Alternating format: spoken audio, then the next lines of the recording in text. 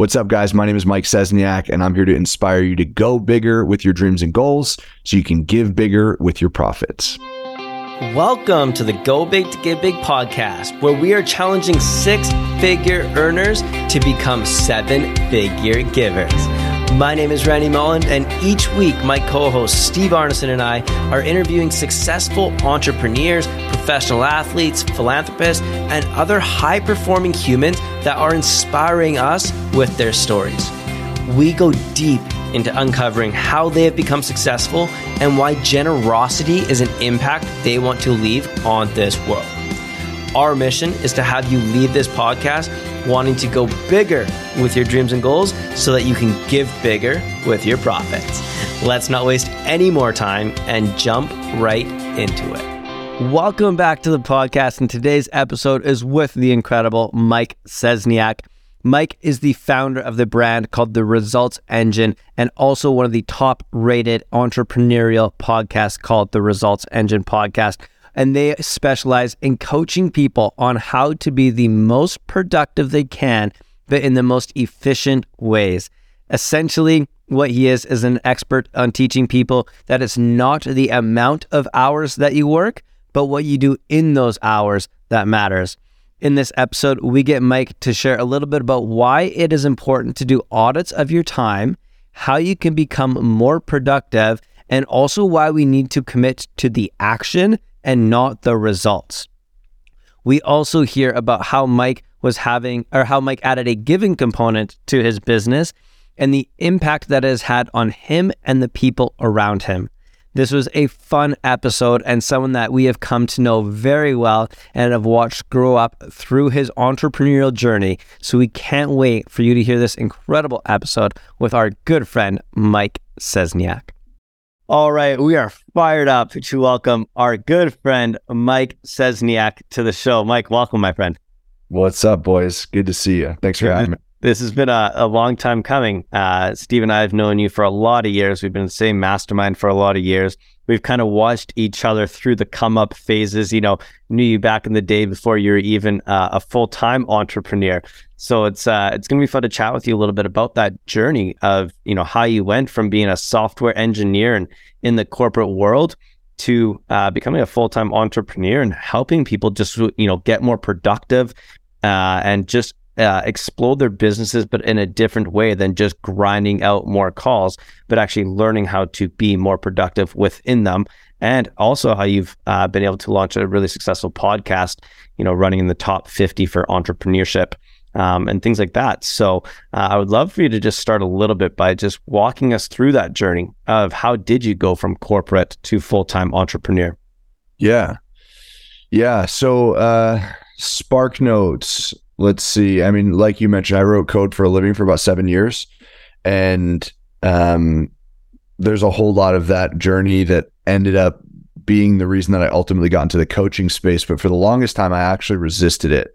Like I avoided it like the plague. And this is back when literally like the best man in my wedding back then, he was pushing me into the space. He's like, dude, you could help a lot of people. But this is like 2013, maybe. Like Instagram was kind of getting bigger, but all I saw was 17-year-olds on Instagram with a life coach in their Instagram bio. And I came from the athletic world, dude. Like coaches had the solutions. I didn't really understand this more adult version of coaching. Yeah. So I avoided it.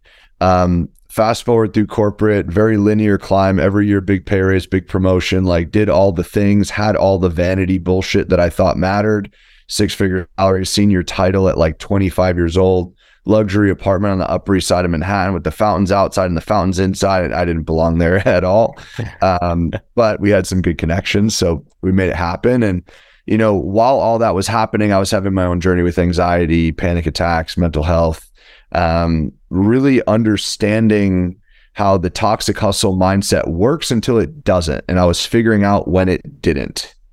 And, that led me down a bunch of rabbit holes, ultimately helped me realize that I had no idea what it meant to be productive, geeked out about productivity for a long time. Fast forward a little bit more, met Brennan Burchard, who's one of the top coaches in the world. I heard the term high performance, that resonated. It was like the lens that I looked at everything in my life through, and it gave me permission, right? I talk a lot about how I feel like we're waiting for permission in life. And that was one of those moments for me where I finally got it. And just experiencing those words, experiencing that energy. I wrote my first program on the flight home from that event, proceeded to build that company as a side hustle for a year and a half before leaving corporate in September of 2018, diving off a cliff, figuring out how to fly on the way down. This is the third company I started in corporate. So I had kind of dealt with enough adversity and heartbreak, so to speak. So it made it a little bit easier of a transition, but that was September 2018 and haven't looked back ever since. So whatever is in there, that's a lot, but whatever is in there that's valuable for your people, let's roll. But that's the Spark Notes. That's awesome, man. And I want to dive a little bit into that anxiety and hustle culture. I know so many people out there in the grind just feel like I just have to put in 5 more hours and I can make X amount more dollars. Or if I put in, just keep hustling harder, I'll eventually get there. But I think you're out here trying to rewrite the script on that. So what is that? What sparked it, and how are you rewriting the script? And like, what did you study? Like, how did you learn that? Yeah. So I think the easiest way to explain it is, so when I had my first panic attack, it was January 1st, 2014, right? Which really speaks to like the mental component of how this all plays together. And that led me on like a 1.5 year long journey of going to the doctors, getting my chest x-rayed, doing breathing tests. Like I legitimately thought it was a physiological issue. Right. This is 2014. It wasn't cool to talk about mental health on social media. I never met anybody that had ever really, it wasn't like nowadays anxiety is a buzzword when people just don't feel good. Right. It's like all of these really powerful words are losing their meaning because people don't know how to use them. And back then it wasn't like that. So I didn't know anybody that had really dealt with it or talked about it. I just thought that I couldn't breathe, because for anyone that hasn't been through this, it feels like there's 1,000 pounds on your chest, right? And in that process, so a 1.5 year journey, thankfully I self-diagnosed it because they had doctors done it, they would have pushed me a route that I didn't necessarily want to go. No disrespect, it just wasn't my path, right? And I heard these terms. I'm like, wow, that sounds like what it is. So I started being the engineering nerd that I am. I was like, okay, well, I kind of figure out like why I'm feeling like this, right? Like I'm a pretty hard-headed dude, but eventually I learn when this happens enough, right? And I'm like, this sucks. Let's figure out how to not feel like shit anymore. So I'm like, what's going on when I'm feeling this way? And what I realized is 100% of the attacks that I experienced happened in a moment where I felt guilty for not working. So I unpacked that a little bit further, and I'm like, okay, well, that's cool, but like, how do I solve that? Like, what prevents this? And I realized that there were 2 pieces for me. Number one was having like clarity around what it actually took to get where I wanted to go, and building a little bit of a healthier mindset around it, i.e. toxic hustle, right? Which I'll unpack in a second. But number 2, I realized that I had no idea what it meant to be productive, right? For me, it was just like, again, very tightly knit with the toxic hustle. It's like being busy, checking things off a to-do list. Like if you're not working 37 hours a day, you don't friggin' want it bad enough. Like ridiculousness, right? Yeah. And I think a lot of people avoid talking about this because frankly, most people probably use this as a crutch, and they could use a little more toxic hustle in their life if we're being real. But eventually you get to the point where it doesn't serve you anymore. And that's where I was.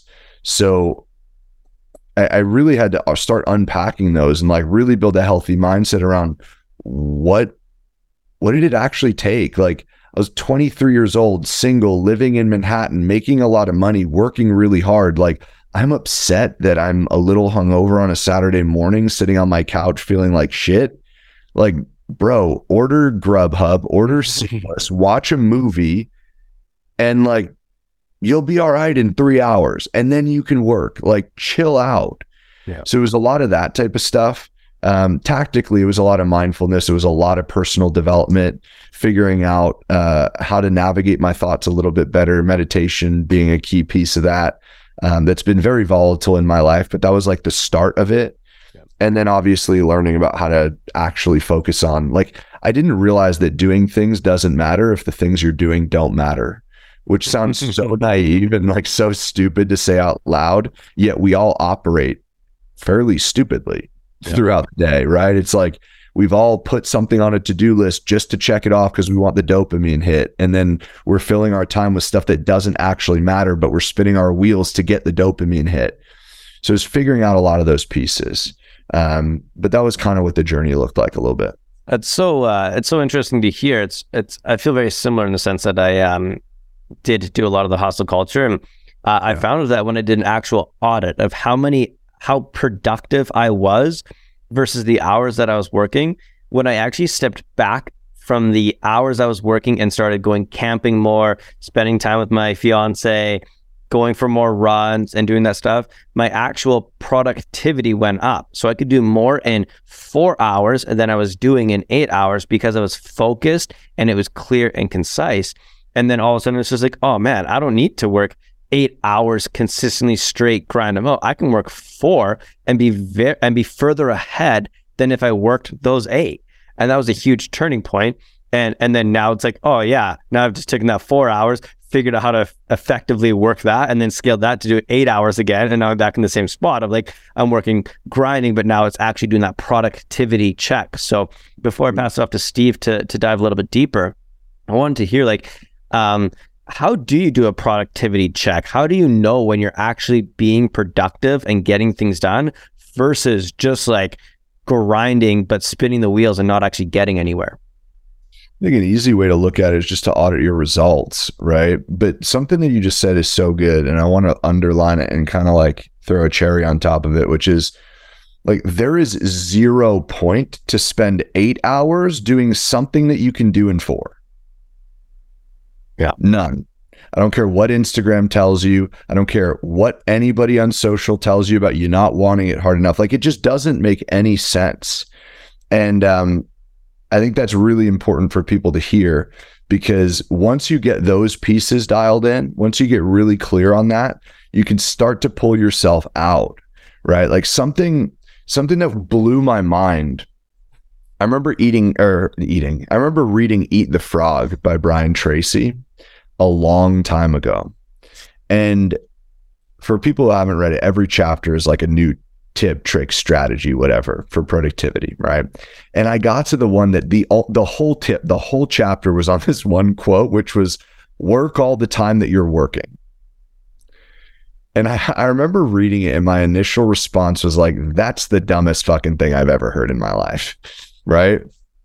But then I really sat with it. I'm like, wow, no, that's actually the most powerful thing I've read in this entire book yet. Because I think what most people do, and I did this very much so, and I think it is part of that toxic hustle culture, which is you feel like you have to be working all the time. So you say you're working all the time, right? You tell your friends, oh no, I can't go out because I have to work. Like they gets to the point where they stop even calling you to invite you to things, right? And that was my life for a long time, friends and family. What happens there is you're just spinning your wheels mentally, but are you really working? No. You probably worked 1 out of the 5 hours. The rest of it was spent scrolling on YouTube and rationalizing it because you're doing market research or you're learning or some other BS that we like rationalize these things through, right? And I think that's a really important piece. And I definitely struggled with it for a long time. I was not doing things that actually moved the needle. So to your point, Randy, I think, like I mentioned, I think an easy thing to do is just to audit our results. But I think a really, really important piece to do is any sort of time audit, right? You can Google it, get like there's templates everywhere, but like every 15 to 20 minutes, just like capture what you're doing with your time, not from a place of shame or guilt or like beating yourself up mentally, but solely from a place of, eventually I'm going to get into a season where I need more time and I need to know where to pull it from, right? And if you can capture that over a 3 to 5, 7 day window, you're going to get a really clear picture of like what actually drives result, or like where am I actually spending my time first, And then we can move into, well, what's actually driving results, right? Because then, okay, these are the action items I'm taking on a daily basis, but of those things, like what actually matters, right? And this is where we can get into a really nerdy conversation. Like, I genuinely believe most people do the wrong math in most of life and business. But when we can get clear on doing the right math, then we can figure out what are the things on that list that actually matter and prioritize those. And then life and business doesn't become so complex. But that's where I would start. So quickly, Mike, you referenced the wrong math in life and business. What is the wrong math / on the opposite side of the coin, what's the right math? Well, it depends on what we actually care about, right? So like we could start at a very simplistic level of like goal setting. I think we see this with our clients a lot. We work with a lot of door-to-door clients. So like the poster child award in that industry is the golden door, right? It's supposed to be the top 1% of everyone in the industry. And the metrics change from industry to industry, but like this past year, I think it was like 130 installs in solar. Every other industry has their own things, but I see so often people are setting goals based on what society tells them to want, right? They want the 7-figure business. Well, why? Like, what's $1 million going to do for you? Like, actually, it sounds like a stupid question because we all want more money, right? But like, what is it actually going to do? Is there any emotional attachment to that goal? And odds are it's not, right? We had a lot of clients that were like, okay, my goal for this year is to do 130 installs. It's like, why? Because the fucking industry told you to want that? Like, so you're talking about getting your own personal clarity on like the priorities of your life. Yeah. And that's at like the tip of the iceberg. As we go further and further, we can actually like when it comes to like quantifying ROI, like coaching in general is a big one. I think a lot of people, they'll like do the math and be like, well, I'm going to get this many calls and like, It's like, dude, I'm not paying $1,000 a call. Like, I have coaches in my world that I pay 30 plus K a year for our team to get access to. I'm not paying it because they're going to generate me more than 30K. Like, I'm paying for it so that when I experience a problem, I can solve it faster and the problem doesn't cost me 100K, right? Mm-hmm. Like, that's very different math. So yeah, doing the wrong math is a really like clickbaity tagline, but it applies in a lot of areas. And I think you could really sum it up and boil it down to like just being intentional and like just being clear with what are the actual like leading and lagging indicators that you want to be paying attention to. And when we get really clear on those things, odds are we're going to shift where we're focusing because we're not dialed in with what actually matters to us. You were talking a minute ago about actions and results and things. There's a phrase or a comment I want to share with you to get your interpretation of and comments on. Commit to the actions, not the results. Yep. Go. Go. I love it. No, 100%, dude. We work with sales guys, right? So the cliche that you always hear in the sales world is you have to abstract from the outcome. We don't control the outcome. And that's really like cute advice, but it's abstract. Like, how do you actually do it? Well, you do it by focusing on your inputs, not the outcomes. Everything that we do with our clients is purely action-based.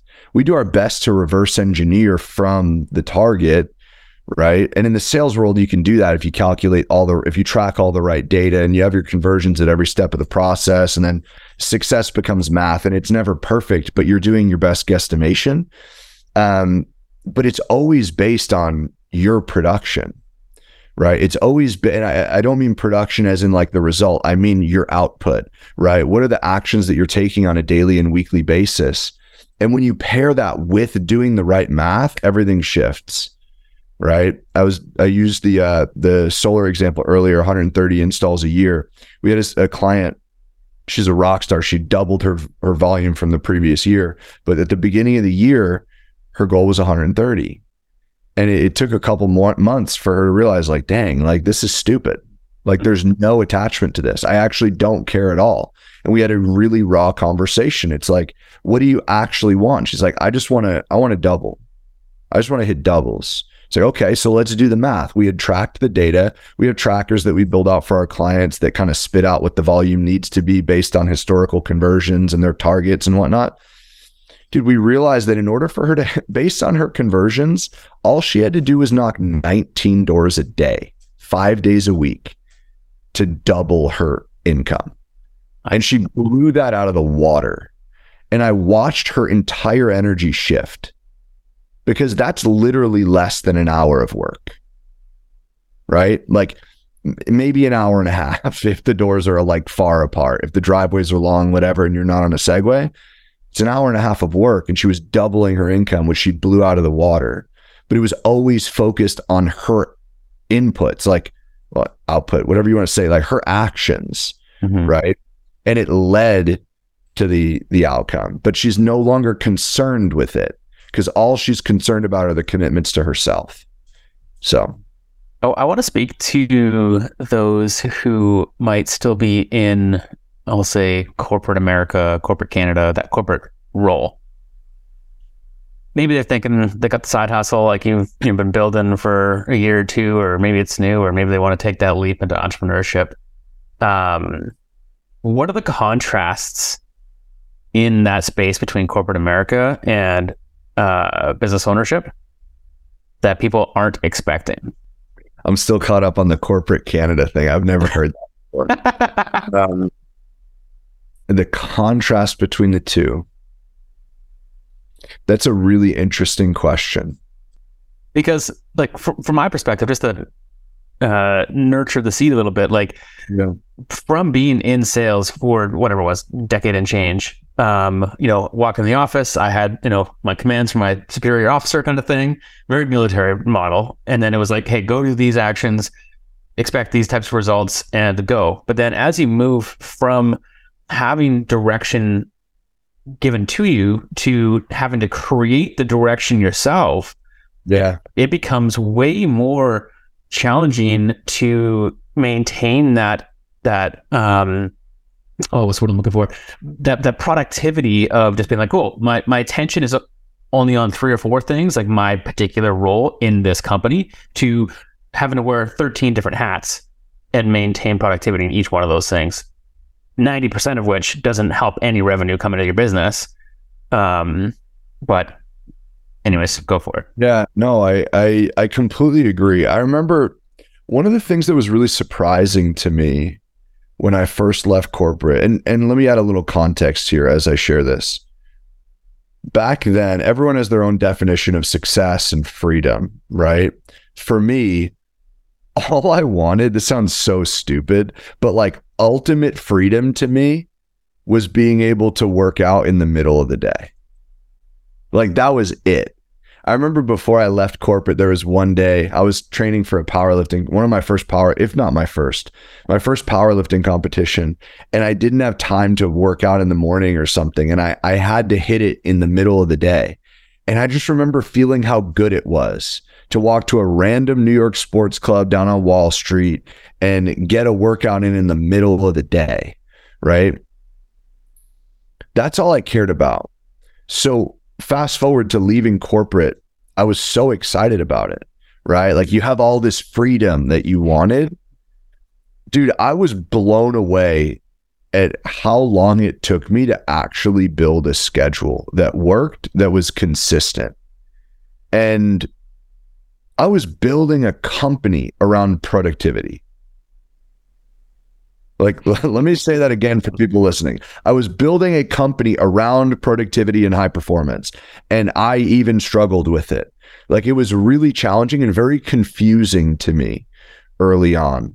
But I think that leads to your exact point, which was this idea of like the accountability of someone giving us orders versus being able to take our own, right? And that I might be adding on to that a little bit, but that's where I take it. Like, cool, I'm in a time block and I'm essentially giving myself orders, right? There was accountability from a job or a manager, a higher up within the corporate structure that you don't miss, right? Because if you did, your quote unquote guaranteed income is going to go away. Yet it took so much longer to build that personally. And I think that has a lot to do with like building discipline. I just had an interview go live on our show with our mutual friend Cole Hatter, and that's something that we talked about a lot, was this toxic hustle versus discipline, right? And I think the discipline is what yields the self-confidence. It leads the trust in your word, and that's really the pinnacle of what we're all striving for. To answer your question after this long-winded rant, I think that was the most surprising thing to me, was how long it would take to build that, because I thought I had that, but the second that all of this freedom was unveiled, it's like greater responsibility, and all of a sudden it's showing me all of my blind spots. It's like building a business is the most incredible personal development you can ever do, and I think that was the first moment that it put a magnifying glass on me. Yeah. 100% could agree with all of that.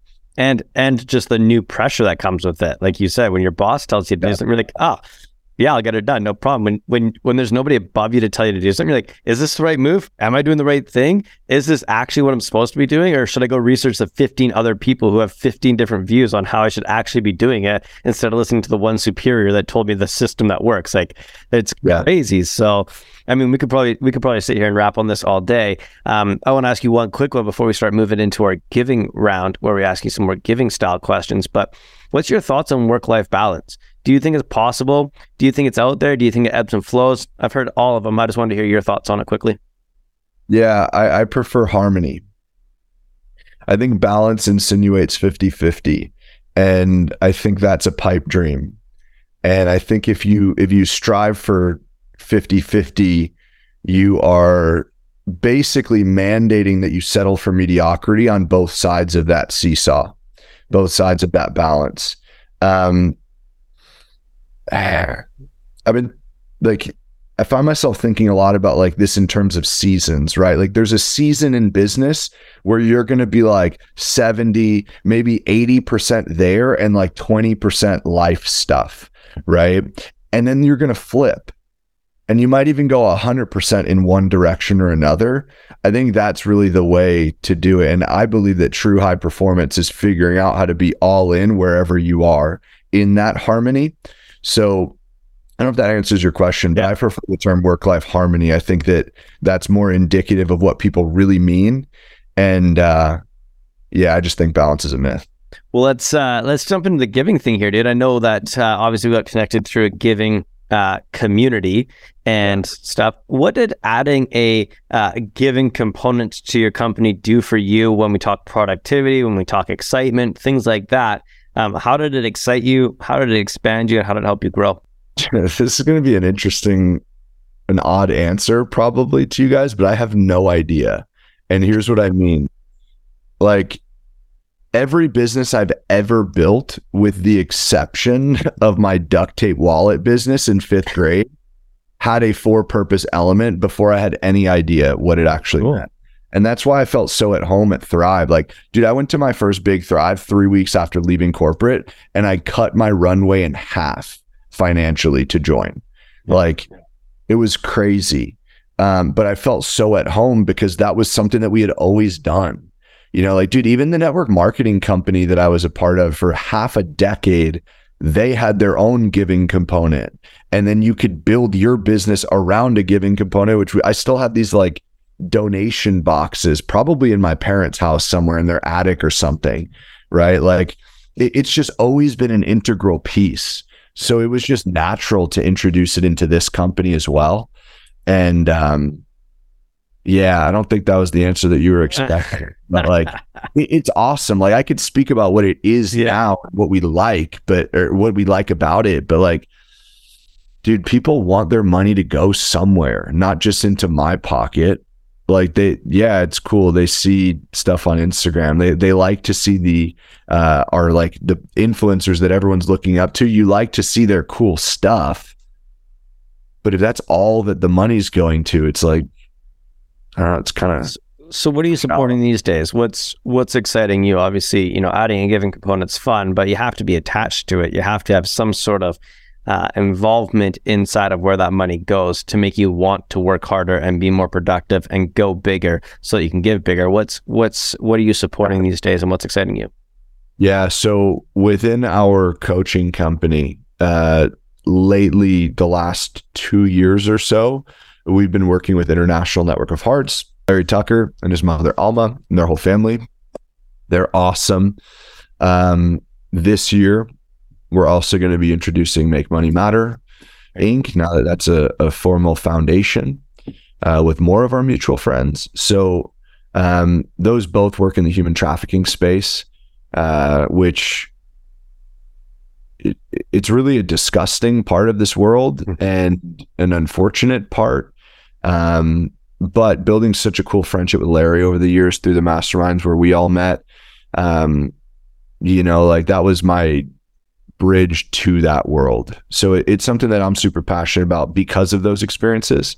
And it's a shame that it exists, but they're really cool work over there. I get that. I'll pass it off to Steve in a sec here, but what's it look like to add a giving component to your company? So I'd say like the two biggest blocks in this world of stopping people from putting giving components in are, one, they just don't know what charity to invest into or work with because you never know what to do. And the second one is actually how you implement it into your company. So many people struggle with it and face the challenges of it. How did you guys implement it and what does it look like? Yeah. So I think the first one's a really big concern, right? Like you hear all the time, these nonprofits, like only a single digit percentage of the funds go to the actual work, right? Which is just horrible. So I think vetting them is really important. I feel super blessed that because of the networks that we run in, like I've been boots on the ground and like know the people running these organizations personally and can feel really good about that. But in terms of integrating it, like it's so much easier than people think. And I know I'm preaching to the choir here, but like, and Randy, you and I just spoke about, we have to revamp it just because of the financials of our business. I got a little too ambitious about the giving, which is super cool. And we gave a shit ton of money away, but I'm like, okay, I got to make sure that the ship keeps floating too. Right. So we had to re-architect it a little bit. Same mission, just different math. Right. I was doing the wrong math for a little bit. But it's so easy to bake these things in that I don't think people realize. Like we did a gross revenue share for a while. You could do profit sharing. You could do like per client, like static distributions and just bake it into your margins. Like, I don't think people realize that it's as simple as like, cool, do like $10 a client, $100 a client, $1,000 a client, whatever it is based on your math. And just charge more for it and just communicate to the customer that that's what the dollars are for, right? As long as it's a reasonable percentage, like no one's going to say anything and they're going to be excited that that's where their dollars are going, right? Like you don't necessarily need to eat that cost, but either way, it's way easier than people think. That's the right math that we were referencing earlier on in this conversation. Dude, is there a story that you can quickly tell us that is one of your favorite moments of giving that when you look back to it today, still just like pulls the heartstrings and gives you goosebumps? Yeah. There are happy moments and then there are like really like eye-opening and like frankly heartbreaking moments. Both probably come from my first trip to the orphanage with International Network of Hearts. The heartbreaking part just being like it was one of the few times in my life that I was genuinely at a loss for words, like when you're like, dude, they were kids as young as like 2 years old. And I'm like, man, the fact that they're here means that they came from that. Right. And the fact that that exists is absolutely freaking disgusting. But the flip of that is it made me that much more excited about the work to support it, right? Because the more that I can go and sell, the more that I can go and enroll, the more clients that we can help, well, the more that we can give, right? And we can help those kids. There was also, we played soccer down there in this like field. And I remember one of the quietest kids at the orphanage. I like played the ball across and he literally like scored a sick goal. And I like lifted this kid up and ran him around the entire field. Like both teams were celebrating. It was so cool. So that was like a happier moment. I think they were both from the same trip. We've been down a couple times at the orphanage and they're so awesome down there. But yeah, dude, I love those people. Pretty life-changing when you get to spend time with those kids, especially with the language barriers and you don't speak Spanish. Well, I don't speak Spanish and they don't speak English. And so it's like you just learn how to connect with your heart and love and expression, as opposed to like, hey, how's your day going? You have to like joke around and play with them and just have some more fun. So it's very special. Thanks for sharing that, because it's, man, if you haven't spent time at places like that, it really changes you as a human. You have to, dude. It's such an amazing experience. All right, so we're going to jump into our famous giving round here. We're just going to ask you some rapid fire questions about giving. Are you ready? Let's do it. Brag on one company that you like that gives back. Stella's kind of cool. The Chalice, that's awesome. And there's a lot of really cool dog brands that my wife runs like a dog wellness center. So I'm seeing a lot of those, like Grounds and Hounds, I think is one of them. They do a lot of cool stuff with giving back in the in that like foster and like dog adoption world. What would get you more excited, donating a $1 million check or spending a week physically helping others? Probably spending a week, and hopefully it's an equal contribution, right? Like there's something different around, like, it's cool to write checks and send wires, but like if you can't quantify it, if you're not boots on the ground experiencing it, it's very easy to get detached from experiencing exactly how impactful that stuff is. So I would just make it a mission to make that work worth way more than $1 million in that week. Yeah, 100%. Who inspires you with their giving?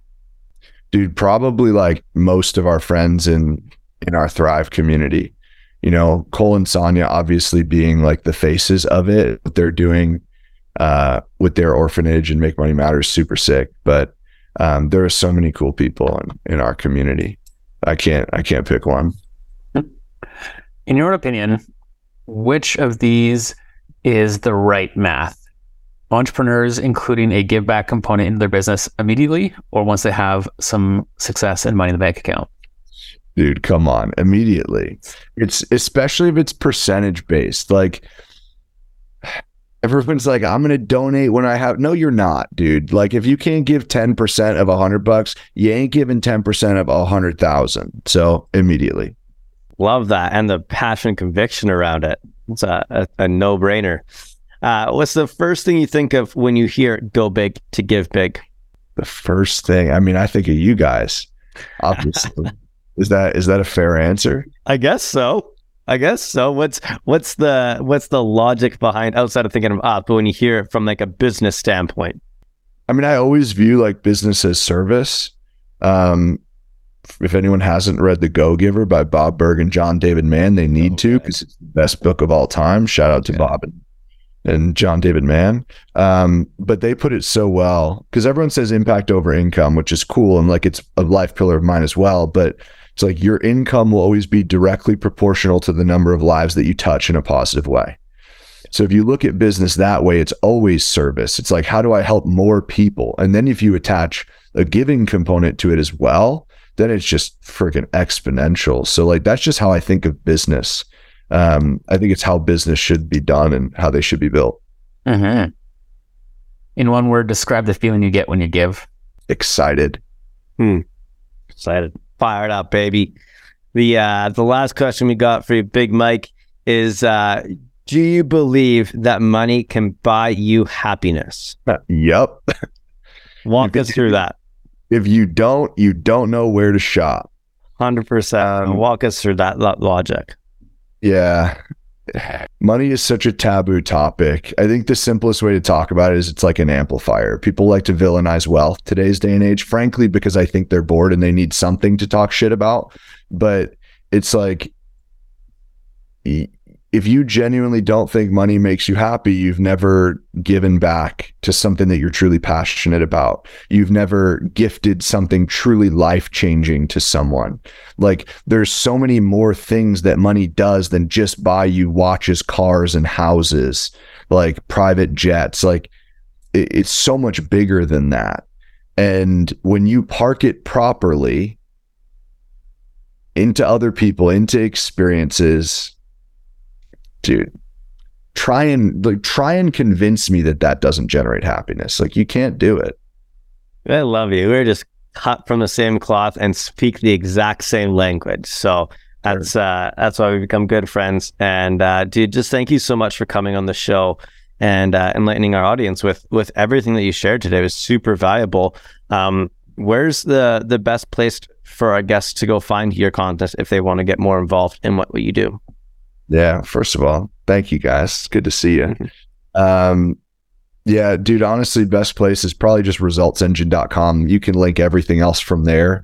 I spend the most time on Instagram, but we have our podcast, the Results Engine podcast, on every major platform. We just launched YouTube, which I'm super fired up about. All that's linked on resultsengine.com, though, so that's the main hub. That's amazing. I love that, dude. And you don't give out your Instagram handle because it's too hard to spell your last name, probably, I'm assuming, right? Dude, yeah, it's super Polish, and there's, like, you'll have to link it up. There's probably, you search Mike Szczesniak on Instagram, there's probably at least like 8 to 10 fake crypto scammer accounts that Instagram doesn't give a damn about. So with all the Polish Z's, it's very easy to like slide the letters in there and no one notices. That's so awesome. I got to be careful over there. I love that. And we'll all be linked. I'll never DM people selling crypto. That's for sure. That's becoming like a disclaimer at the bottom of everybody's world now. So, well, anyways, man, we really appreciate you coming in and inspiring us to go bigger with our dreams and goals so we can give bigger with our profits. And we just cannot wait to watch what you're going to create in this world with everything that you're doing, man. So thank you for coming on. Thank you for having me, guys. Thank you for listening to the show. If you know someone who's an example of go big to get big, we would love if you could share this with them. We want to get our message out to as many listeners as we can, and it all starts by having people like you share it with your friends. Also, if you enjoyed the show, take 30 seconds and give us a 5-star review. It's a simple act of giving that is free for you, helps us grow our message, and in return allows others to find us sooner. And until the next episode, remember, always go bigger with your dreams and goals so you can give bigger with your profit.